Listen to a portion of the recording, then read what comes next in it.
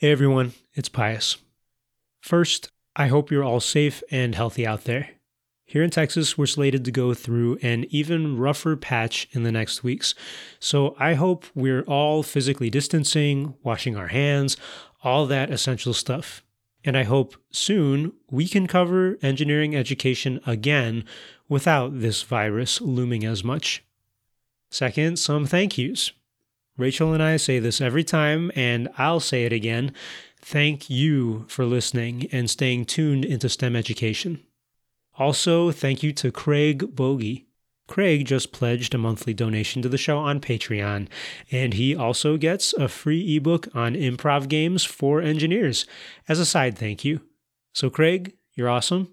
Donors like you literally make it possible for me to produce this podcast and host it on the internet. And that's it. So now, on to the show.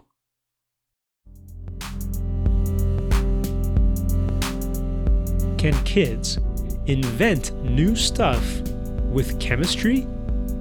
Let's talk about it in the K-12 Engineering Education Podcast.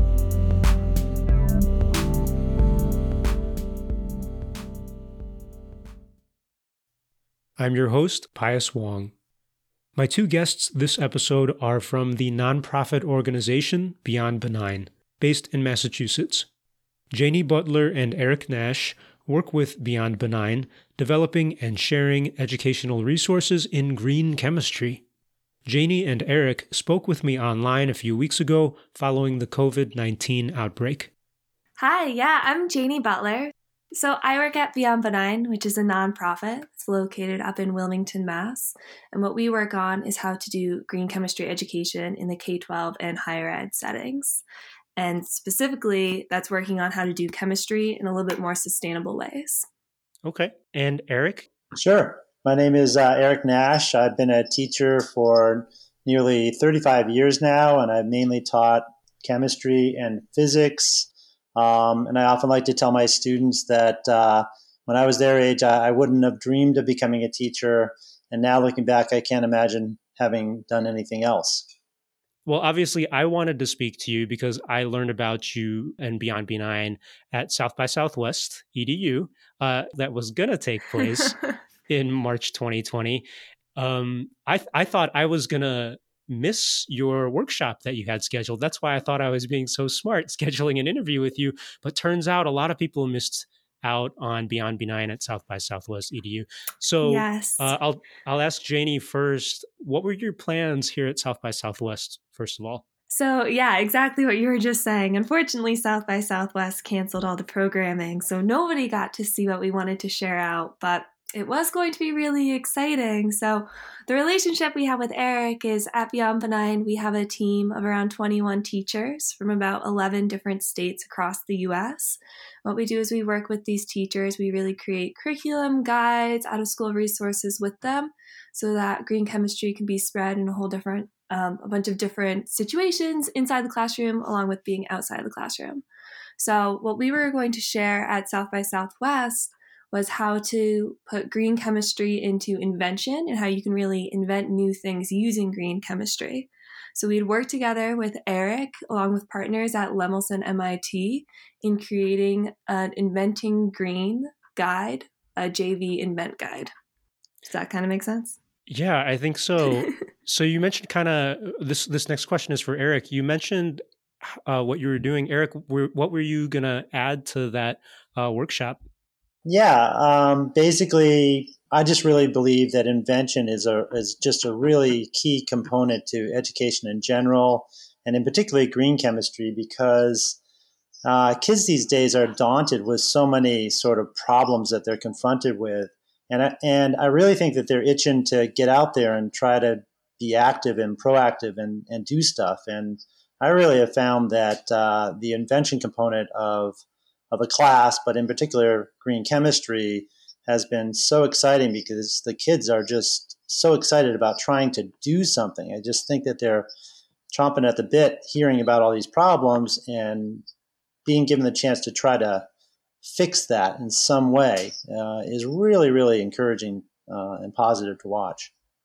I would have loved to have seen that workshop. I'm curious, what examples could you give about the kind of invention you can bring to green chemistry. What kind of stuff were you going to do at South by Southwest, and what kind of stuff do students do in your green chemistry curriculum?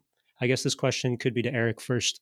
Yeah, I mean, it's really exciting. I've done the green chemistry type of component of class a couple of years at least. 2 years ago, I had some kids that made bio beads, and they started just, the idea of plastic beads as a toy and how they end up in the environment. And so they decided to create biodegradable beads, which they made a website, they created a business. I mean, it was really super what they did. Last year, for the Lemelson MIT project, we had students working on bioplastics, and again, the stuff that people came up with was so great. One group in particular came up with a thin plastic film that's biodegradable, but it was super strong, and it could easily see making like a sandwich bag out of it or something like that. And the project got those two kids excited enough that they're going to go into green chemistry. So it's really neat. Wow. Eric, it sounds like you are in the classroom. Is that correct? Yeah, absolutely. Okay. And Janie, you're more on the curriculum side. Is that how that works? Spot on, exactly. All right. So to clarify my understanding about the green chemistry curriculum, it sounds like you have some custom projects. The things that you were talking about, Eric, sounds like students are coming up with their own projects in some ways. Is your curriculum guiding students to come up with their own projects, or is it more like students all design and build for the same type of problem? In general, it was really open-ended, but once we got together with Janie and other folks at Beyond Benign, and we were developing the Lemelson MIT project, we started to focus much more on bioplastics and things of that nature. So the kids were allowed a great deal of freedom in what they pursued and what they ended up making, but there were some guidelines, particularly recently with the LMIT, the Lemelson MIT project with bioplastics. And Janie, then on the curriculum side, it sounds like you have that collaboration with Lemelson MIT. Is this an intentional thing to have students design their own project?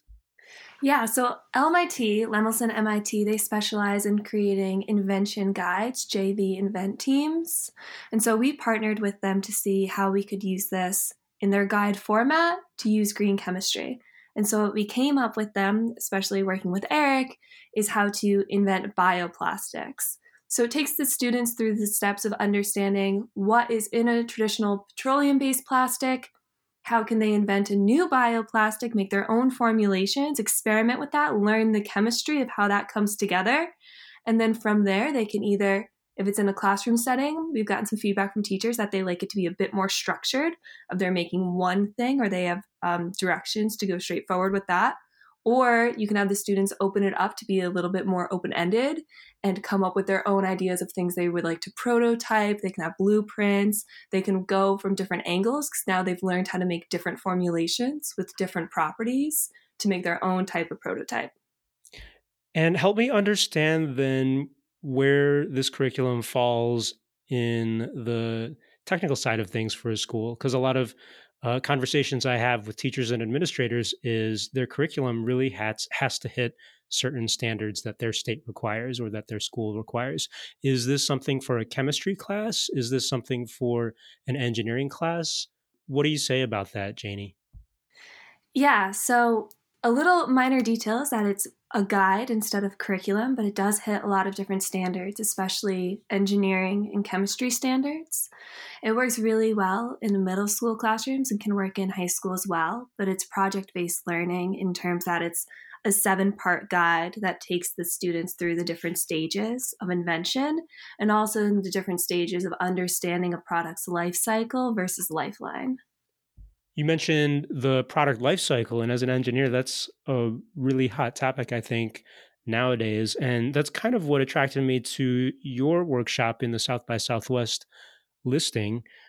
Why is this a goal of Beyond Benign, besides it being a hot topic, I guess, today in education? Is there any particular mission or goal that you're hitting with this guide? Yeah, so our tagline for Beyond Benign is practicing sustainability through chemistry. So, what we try to do through green chemistry is you focus on the life cycle when you start inventing. So, rather than seeing how it will play out in the environment, if it will be able to break down, you're going to design it to be able to degrade. So, with that thought, you're always thinking about the life cycle, always trying to make it into more of a cycle of how it can reintegrate into the environment or be reused or be recycled rather than having something that will end up in the landfill. And Eric, since you've got a lot of that firsthand classroom experience, what does this really look like in class? Because I feel like, and tell me if I'm wrong, you're dealing with a lot of chemicals and liquids and things. I feel like some teachers might be a little leery of dealing with chemistry projects in their engineering class. But at the same time, I, as an engineer, would love the idea of inventing a new material or biodegradable material. Is this something that is manageable in the classroom? Yeah, normally I would totally agree with you. And I've done a similar type of project where it was crazy, all the different chemicals and things that people were using. But to be honest, this ends up being incredibly simple. I mean, they're just using a variety of different starches. They're adding water and heating them. It's amazing the different variety of bioplastics you can get from just using starches as well as some pretty simplistic plasticizers. And they're all, because it's green chemistry, the focus is to try to use chemicals that are not going to be difficult to deal with. And I think what's really great about this project in particular is that pretty much anyone can do this because the chemicals and things are pretty simple. But it does get crazy and messy. I think that's the thing that you got to realize. Hmm. If it's meant to be open to pretty much any classroom, young kids, old kids, is there any recommended background that the teacher should have when following some of the projects in this guide? Do you have to be, a STEM teacher specifically? Do you have to be chemistry certified if you're going to do this in high school? That's a great question. And I'd love to say that pretty much anybody could do this with an inventive spirit. However, to do it well, you really have to have a lot of background, I think, in chemistry in particular, because the idea is to kind of compare alternative different methods for some of these procedures that you're looking at. So comparing a petroleum-based plastic to the products that the kids are making and making those analogies and comparisons is really tough to do. It's also hard for the traditional teacher to open up their classroom to a kind of a anything goes kind of thing and do that safely and in a way that you can still teach some curriculum as well. So it is definitely tricky. It's not, I wouldn't recommend it for a first year teacher, and certainly having some background is very helpful. So it sounds like professional development might be in order or highly recommended to get someone going with this. Janie, do you all provide professional development to help implement some of these projects in green chemistry? Yeah, we do lead a lot of PD as Beyond Benign, and we have a whole bunch of different PD sessions. So we have curriculum that's focused for the elementary classroom, that's more sustainable science, middle school, which is a lot of project-based learning, high school, which is a lot of replacement labs or having students investigate how things can be done in less toxic ways.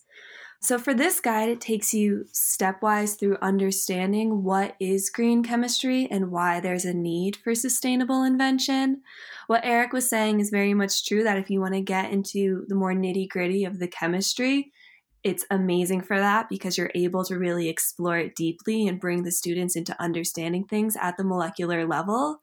However, if you don't feel comfortable going there, you're also able to see it at the macro level and see the products they produce and say, oh, that one's definitely more pliable. This one's more transparent. That one's more liquid. You're able to see the different properties that are developed based off of the different materials put in. And I think that's a really neat part of the guide. So there's opportunity for differentiation. Yeah, there totally is. And so it's really fun. So it starts off with the students all making the same formulation for bioplastics.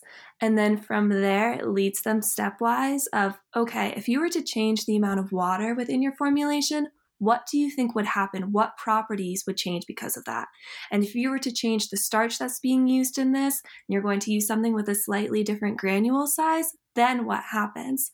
And it's really neat seeing how the students are able to come to conclusions and really often come to the right conclusion of what's happening.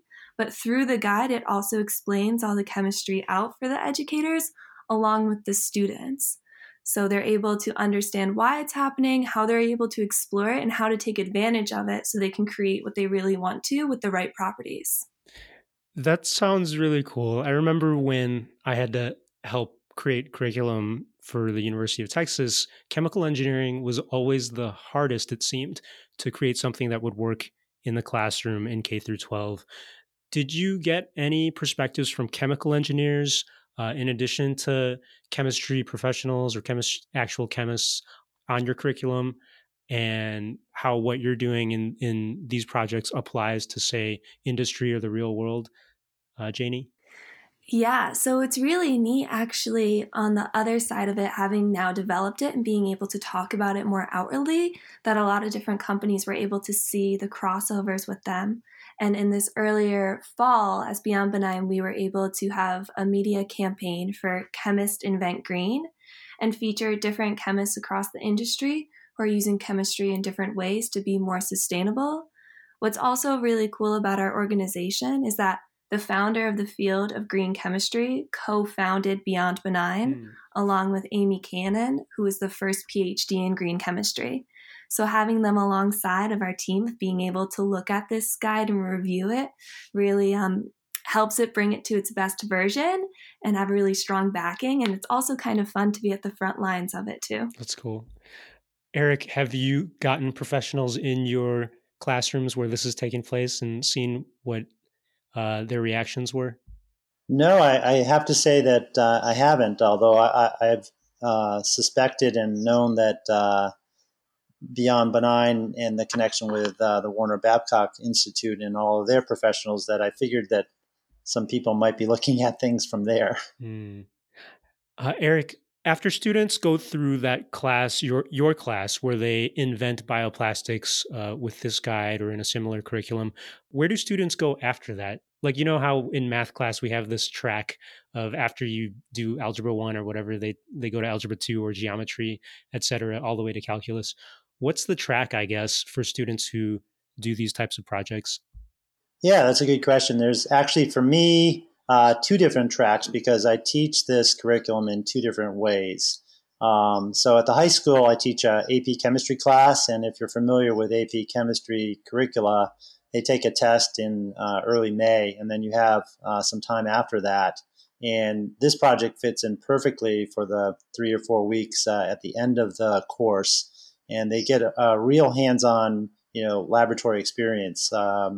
Doing labs that are not prescribed. And so many of my kids from that group will use this project in their college, when they write their letters to colleges to, kind of boast what they've done. So that's one case. The other is that we teach this to a group of international middle school kids at a private school here called Phillips Exeter Academy. And a lot of those kids are turned on to the whole topic of chemistry at the middle school age. And it's really exciting because chemistry is kind of one of those sciences that a lot of kids at that age don't necessarily think about getting into. So it's awesome opportunity in a summer program because it doesn't fit exactly with a lot of curriculum you might have to cover in a normal school year. So that's a really great opportunity there. Yeah, I could imagine this type of program or curriculum wouldn't be just for school. Do you find that there's any after school programs or libraries or any other organizations that might use this? Janie, maybe this is a better question for you. Yeah, sure. Actually, it was just in February. There was a February break camp where we ran this guide with them there. And it was just 1 week, so really compressed because this is a 7-part guide. So it was abbreviated version of the guide, but it was really neat to see how that went because we got to be really involved with it, help lead it, and that was for middle schoolers for a few hours each day for 5 days. And it's always great seeing what kids come up with.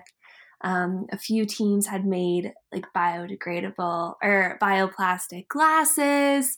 One group made bioplastic stamps with their initials on them so then they could stamp papers with it. And yeah, it's always fantastic to see what kids come up with. Wow. So both of the projects or all of these projects that both of you were saying are pretty impressive. And Eric, before I forget, I just wanted to say I would love to see the website that some of your students have created to show off some of their projects, let alone bioplastic glasses and beads and all these other things. The awesome part too is I got to meet Eric's students who've gone through this guide. We made a video together that you can also find on the Beyond Benign YouTube channel. And his students are just fantastic, and you can really see how enthusiastic they are about this. And that's so much credit to his teaching. It's really inspiring. Excellent. Yeah, I would love to check that out. And I can put links to the YouTube channel as well into the show notes here.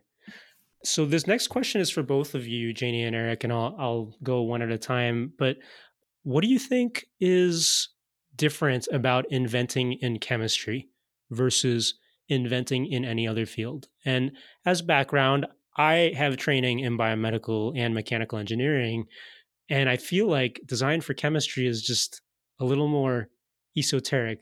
Creating a new material is just a little bit more difficult for me. So, how can you demystify this process? How is it inventing for chemistry a little different? And Eric, I'll go to you first.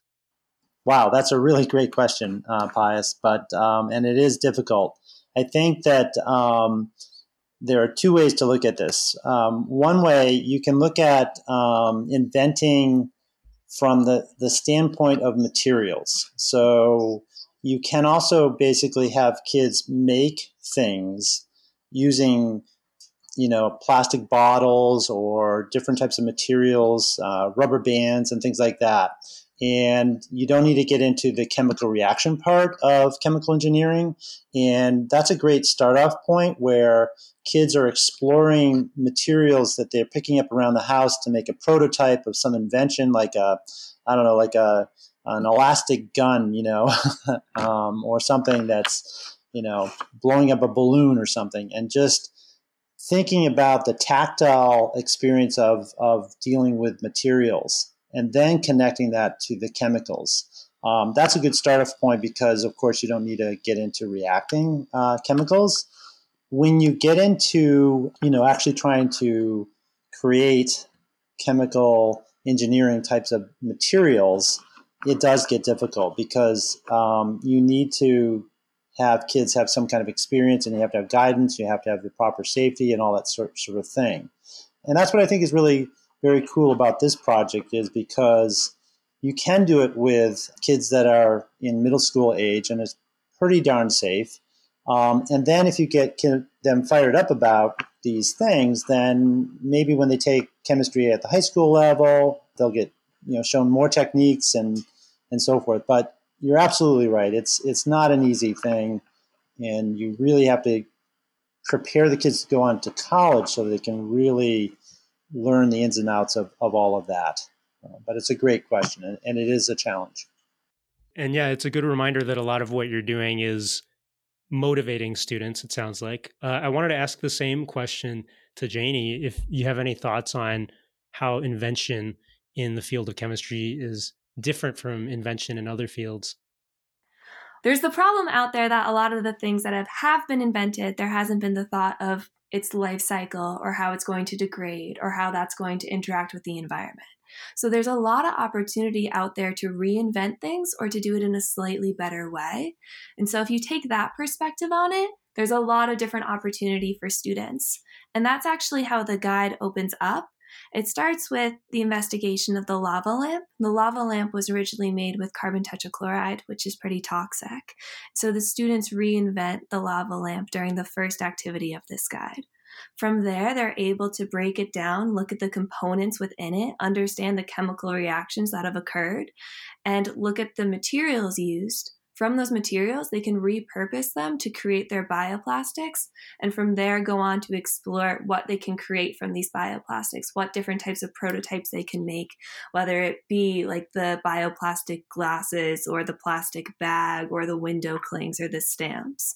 So really rethinking the things that are in our society and what we use, of how it can be done in a slightly better way and how it can be reinvented. I also wanted to ask a few more broad curriculum type questions. One is related to computational thinking, which seems to be all the rage in a lot of schools today. I feel like a lot of people connect computers easily to other invention or other engineering fields, like mechanical engineering. People can do 3D design on the computer, or computer science and making programs easily. That's done on the computer. I'm curious if you can connect green chemistry to computational thinking in any way, or if there's an intentional push to do that. Janie? Yeah, that's a really great question. And honestly, it's something we're really grappling with right now with during this switch to so much virtual learning. Hmm. And what we've focused on a lot as an organization is not getting rid of wet labs, but being able to do wet labs in slightly or in completely safer ways. Get rid of a lot of the toxic chemicals, understand why those toxic chemicals were originally used, and how we can have the same reactions and products made by using different starting materials or different have the same like reactions occur. So I wouldn't say it's somewhere that we've focused on yet, but it seems to be on the horizon, and there's definitely a push for it right now. And Eric, same question. Do you have any thoughts on if there's a potential tie into computational thinking with the stuff that you're teaching here? Yeah, absolutely. So first of all, the computer is just a great resource because you can look up so many different recipes, and you can find these things that have been done out there. So many of the recipes that the kids used were based on something that they might have seen in a YouTube video. On the same token, you can see how different things react because there's so many videos on so many different things out there that could be used educationally.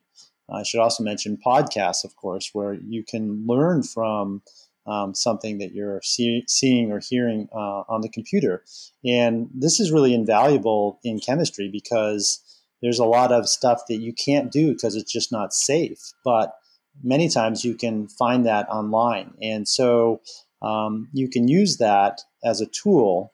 You can also research about the dangers of some another method that you might want to, compare a more green type of approach and compare it to something that's done, let's say, on an industrial level, and it's much easier to do some quick research in that regard. So that would be one way that I think that this is very helpful.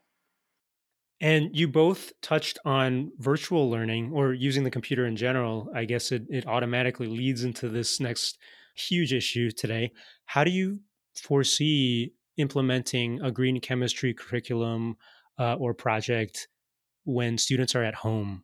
Is the stuff that you're advocating to use readily accessible to parents, or how would it work basically? And I'll ask this to Janie first if you have any ideas or concerns. Yeah, sure. I also really like the answer Eric just gave. That was great. But it's definitely on our minds right now. Eric made a great point that all these materials are very safe. They're easy to get, if you have a grocery store that still sells stuff. But it could easily apply to be done at the home.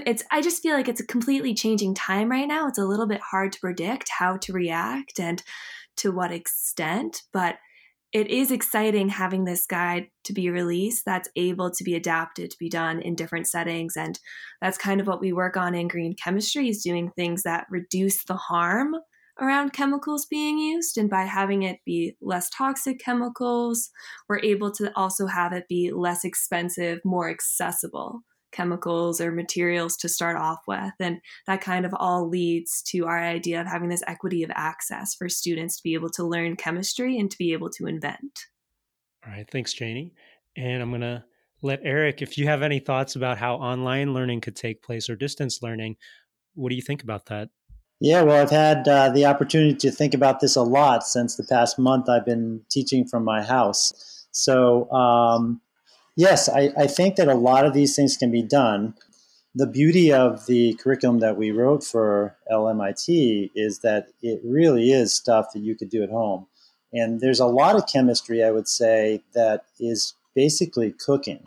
The whole bioplastics project is really the idea of thickening agents used to make sauces and gravies and things like that, and jellos and these types of things. So that there's same principles. And the beauty of green chemistry is that you can use some of these nature-based polymers and other materials to do some pretty cool stuff. And you don't need much more than, maybe a hot plate or even a microwave. You need to have parents and people that are there to oversee these things. I'm not sure it'll ever replace a chemistry class and a chemistry lab, but there are a lot of things that you can do. And the advantage of green chemistry is, at its heart, you're using chemicals that are benign, that they aren't doing harm to people and so forth. So there's a lot more available that you could do virtually and give kids tasks to do from the computer, but are using their senses, using their hands. I feel like chemistry is a real tactile and using your senses. And that's an important component to add to virtual learning, is that it can't be all on a keyboard. It needs to be things that are getting them up and around, getting them out in the woods, getting them using their hands, using their eyes, and all of these things, because that's just critical to invention. Okay, thanks, Eric. You all mentioned, well, I think, Janie, you started to mention the idea of creating something that was equitable, that all kids have access to. And I know, Eric, you were kind of touching on that as well. The guide, it really walks through stuff that everyone should have access to, it sounds like. Are there any issues that educators should actively be aware of when it comes to equity and implementing this curriculum? Janie, your thoughts? That's a really tricky question. Part of our mission as Beyond Benign is everything we create is open access for educators. So they're able to have it in their classroom readily available. We also do it all in Word documents so that they're able to edit it and change it to fit their structure, how they like to teach, to have it ready for their students. And we have that same idea translated into this guide, that we want it to be materials that teachers feel safe using. They feel comfortable having students of all learning types. The camp I mentioned with you before for that February break camp, most of the students there had English as their second language. And what was great is that with the guide, there's so many images. It's really, you're able to understand what the materials are, not be worried if they're going to mix up something, that there's going to be a big explosion, that it's very, right? It's a concern in the chemistry classroom, but that everything is accessible for students. And in that same vein, it makes it a bit more accessible for teachers to take away that fear. But there are hot plates used within the guide, which, that's always something to be aware of, to have some eyes on, and to be monitoring with students. Okay. And just same question, Eric. If you think educators or teachers implementing this program should be especially concerned about access issues or equity with different students in your class. Yeah, I think I would reiterate a lot of what Janie just said. I think what I would add is that one of the wonderful things about chemistry, if you look at it through history, it's been a great equalizer for people. If you can, it's hard stuff, but if you delve into it and create some new solutions, these things can be very, very profitable. Throughout time, it's chemistry that has made these historic quantum leaps in civilization, and very often it's people that are willing to dub around and mess around and experiment and try to innovate new things. And from that standpoint, I believe that this is a really important thing to try to illustrate to children, particularly of maybe coming from places of lesser means and so forth, as an opportunity. So yeah, I would say that it would be really great to illustrate that to whole populations of students at different levels. Okay. And going outside of the curriculum for just a few more questions, I'm reminded of a concern that my colleague Rachel, she sometimes hosts this podcast with me. A concern of Rachel is that and she used to be a chemistry teacher, she would say a lot of students might have maybe an irrational fear of the word chemical, or like if you see the word chemical in the store, like automatically some people might think that's bad. Do you have any thoughts, not necessarily in the green chemistry curriculum, but any thoughts in general of how educators can help spread more scientific literacy, I guess, to their students or the general population, that chemical doesn't always mean bad. There are good and bad ones. Are there any, I don't know, quick tips for how to do that? Yeah, Pius, I'm really happy that you asked that question because I think it really gets into the heart of green chemistry, and that you're right. Chemistry has had a really bad rap over time, and for some good reasons. But if you look at the principles of green chemistry, because we've learned so much, it turns out that we can do a lot of things that we did in the past that were bad and dangerous and not good for the environment and so forth. And now we can do them in much smarter ways. I like to refer to it as sort of kind by design, the idea of not only looking at the chemical reaction, but thinking what are the broader implications of some of these things. And the whole idea of beyond benign is to basically teach people that there are smarter ways to do some of these things that are cheaper and better. And but you're absolutely right. We need to educate people about chemistry and the ways that we can do it in ways that are not going to be dangerous to people and the world. Okay. And Janie, same question. Any thoughts on how we can educate people about not fearing chemistry, but I guess empowering people with chemistry? Yeah, I mean, I love what Eric just said, and you said it again in the question. It all comes down to education. And really, the hope is that more students will feel comfortable with chemistry, to feel like they have a part in it, that they're able to explore it, to be able to be part of the invention process of chemistry. Hopefully, that will disillusion this word that seems to be so fear mongering for people. And that chemistry is something that we all do daily, that we interact with constantly, that happens in the world all around us. It's something that's so present that it's a shame so many of us try to ignore it or stay away from it or think that it's a lot worse than it is, because it's really a way to find solutions and to be able to work towards doing things in new ways and come up with new inventions. I wanted to ask you both just a little bit about your own backgrounds professionally, if you don't mind. If I could ask you, I'll start with Eric. What is your background in chemistry or in science? It was really roundabout. So I went into college knowing that I wanted to study physics, um, but I didn't really think beyond that. I just really liked it. Wanted to study astronomy, and when I got out of college, sadly, when I was looking at different jobs, my first job offer was, designing the trajectory of, the Patriot missile and stuff, and I sort of ran out of that building sort of sick. And I got a job. They were offering a job to math science teachers, and I took that because there was nothing else, and had the fortune of working with one of the best teachers ever. He was a future teacher of the year, and he just turned me on to teaching. And then that year, chemistry teacher retired, and I took her job. So that's my story. 35 years later, I'm still doing a job that I thought I might just do for a year, but I love it. It's great. Wow, Eric, thank you for explaining that. I always love to hear how people get into education too. Janie, same question.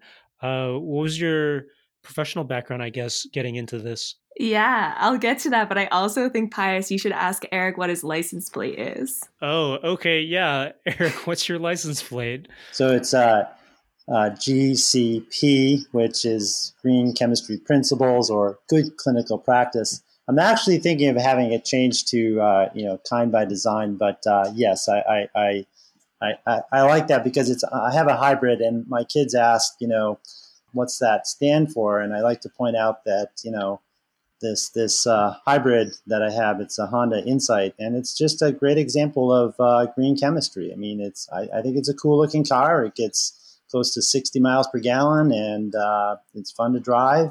And it's just an example of how you can make a product using green chemistry principles that are inundated in that car. And, you get a really awesome product, and it's good for the environment as best it can be. That's awesome. You're really in it to win it, is what it sounds like. I'll let Janie continue too. Okay. Yeah, I know. Just like Eric, I've been bit by the green chemistry bug.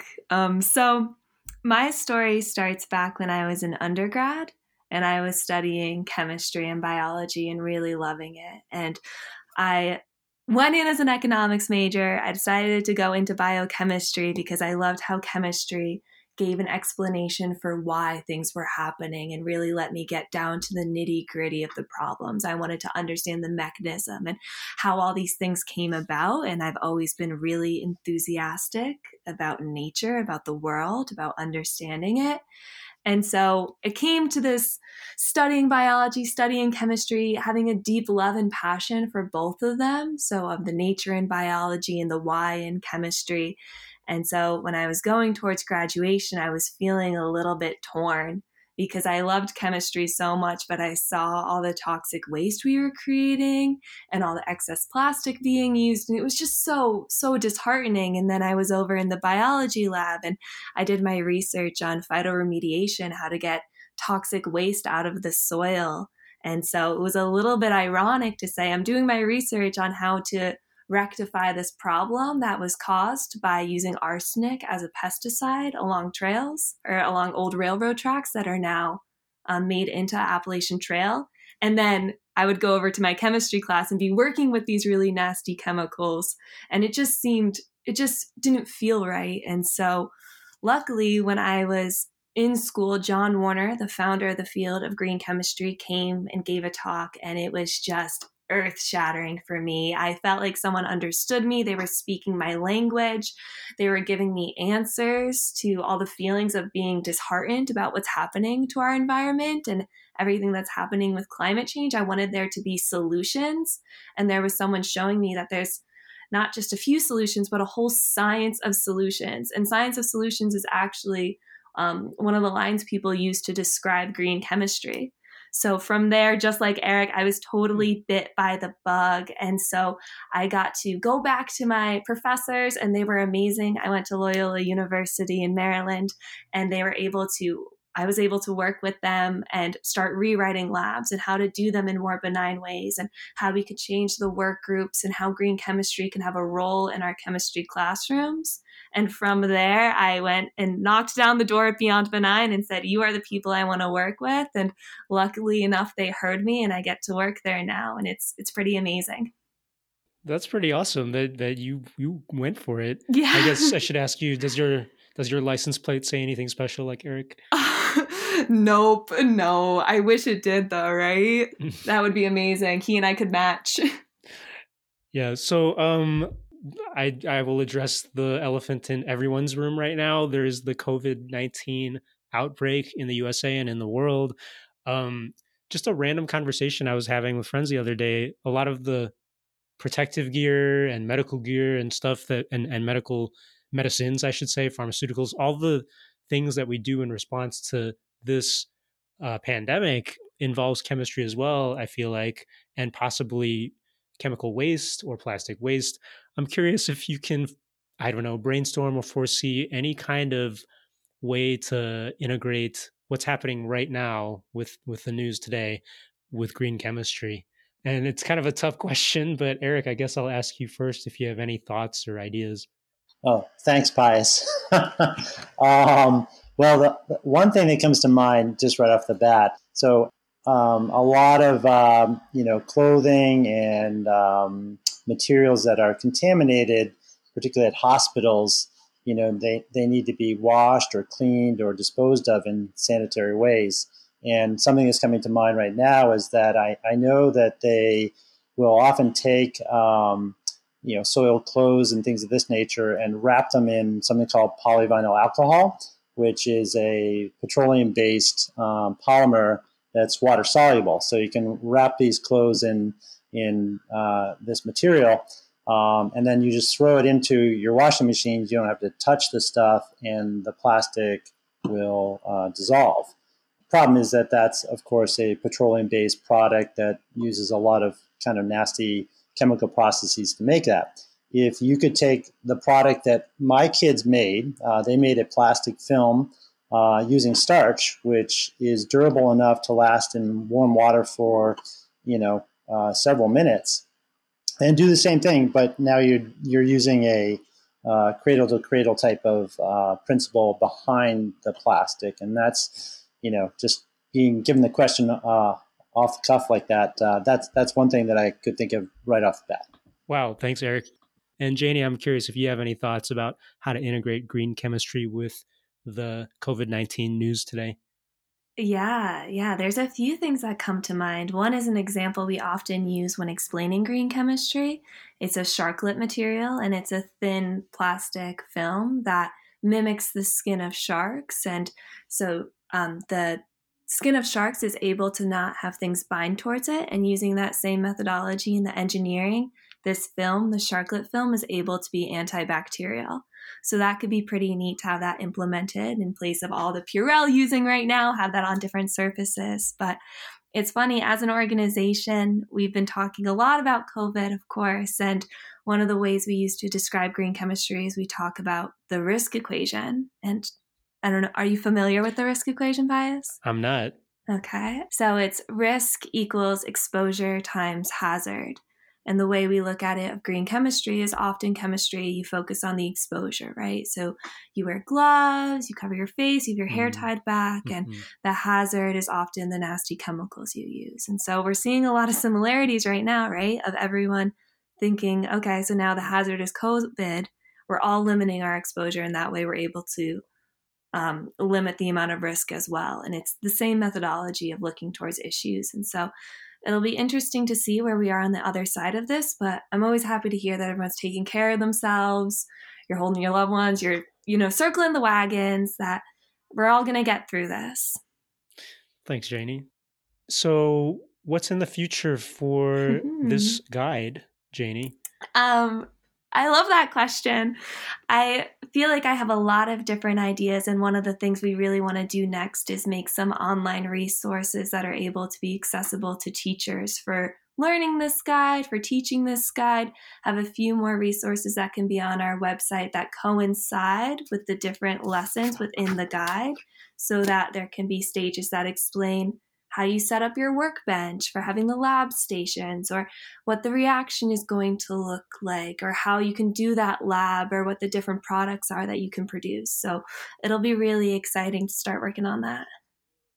Awesome. And Eric, likewise, what's in the future for your classroom, your chemistry classroom?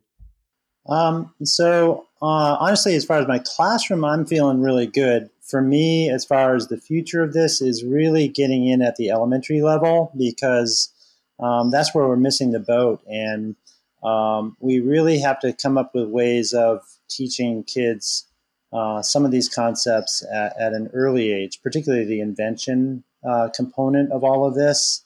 So my head has really been recently wrapped around the idea of trying to implement this much more aggressively at the elementary levels. Okay, thanks.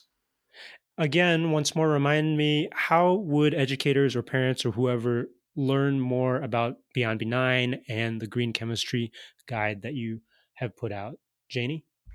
Yeah, so everyone can go visit our site, beyondbenign.org. On there, you'll find our K-12 curriculum along with higher ed curriculum.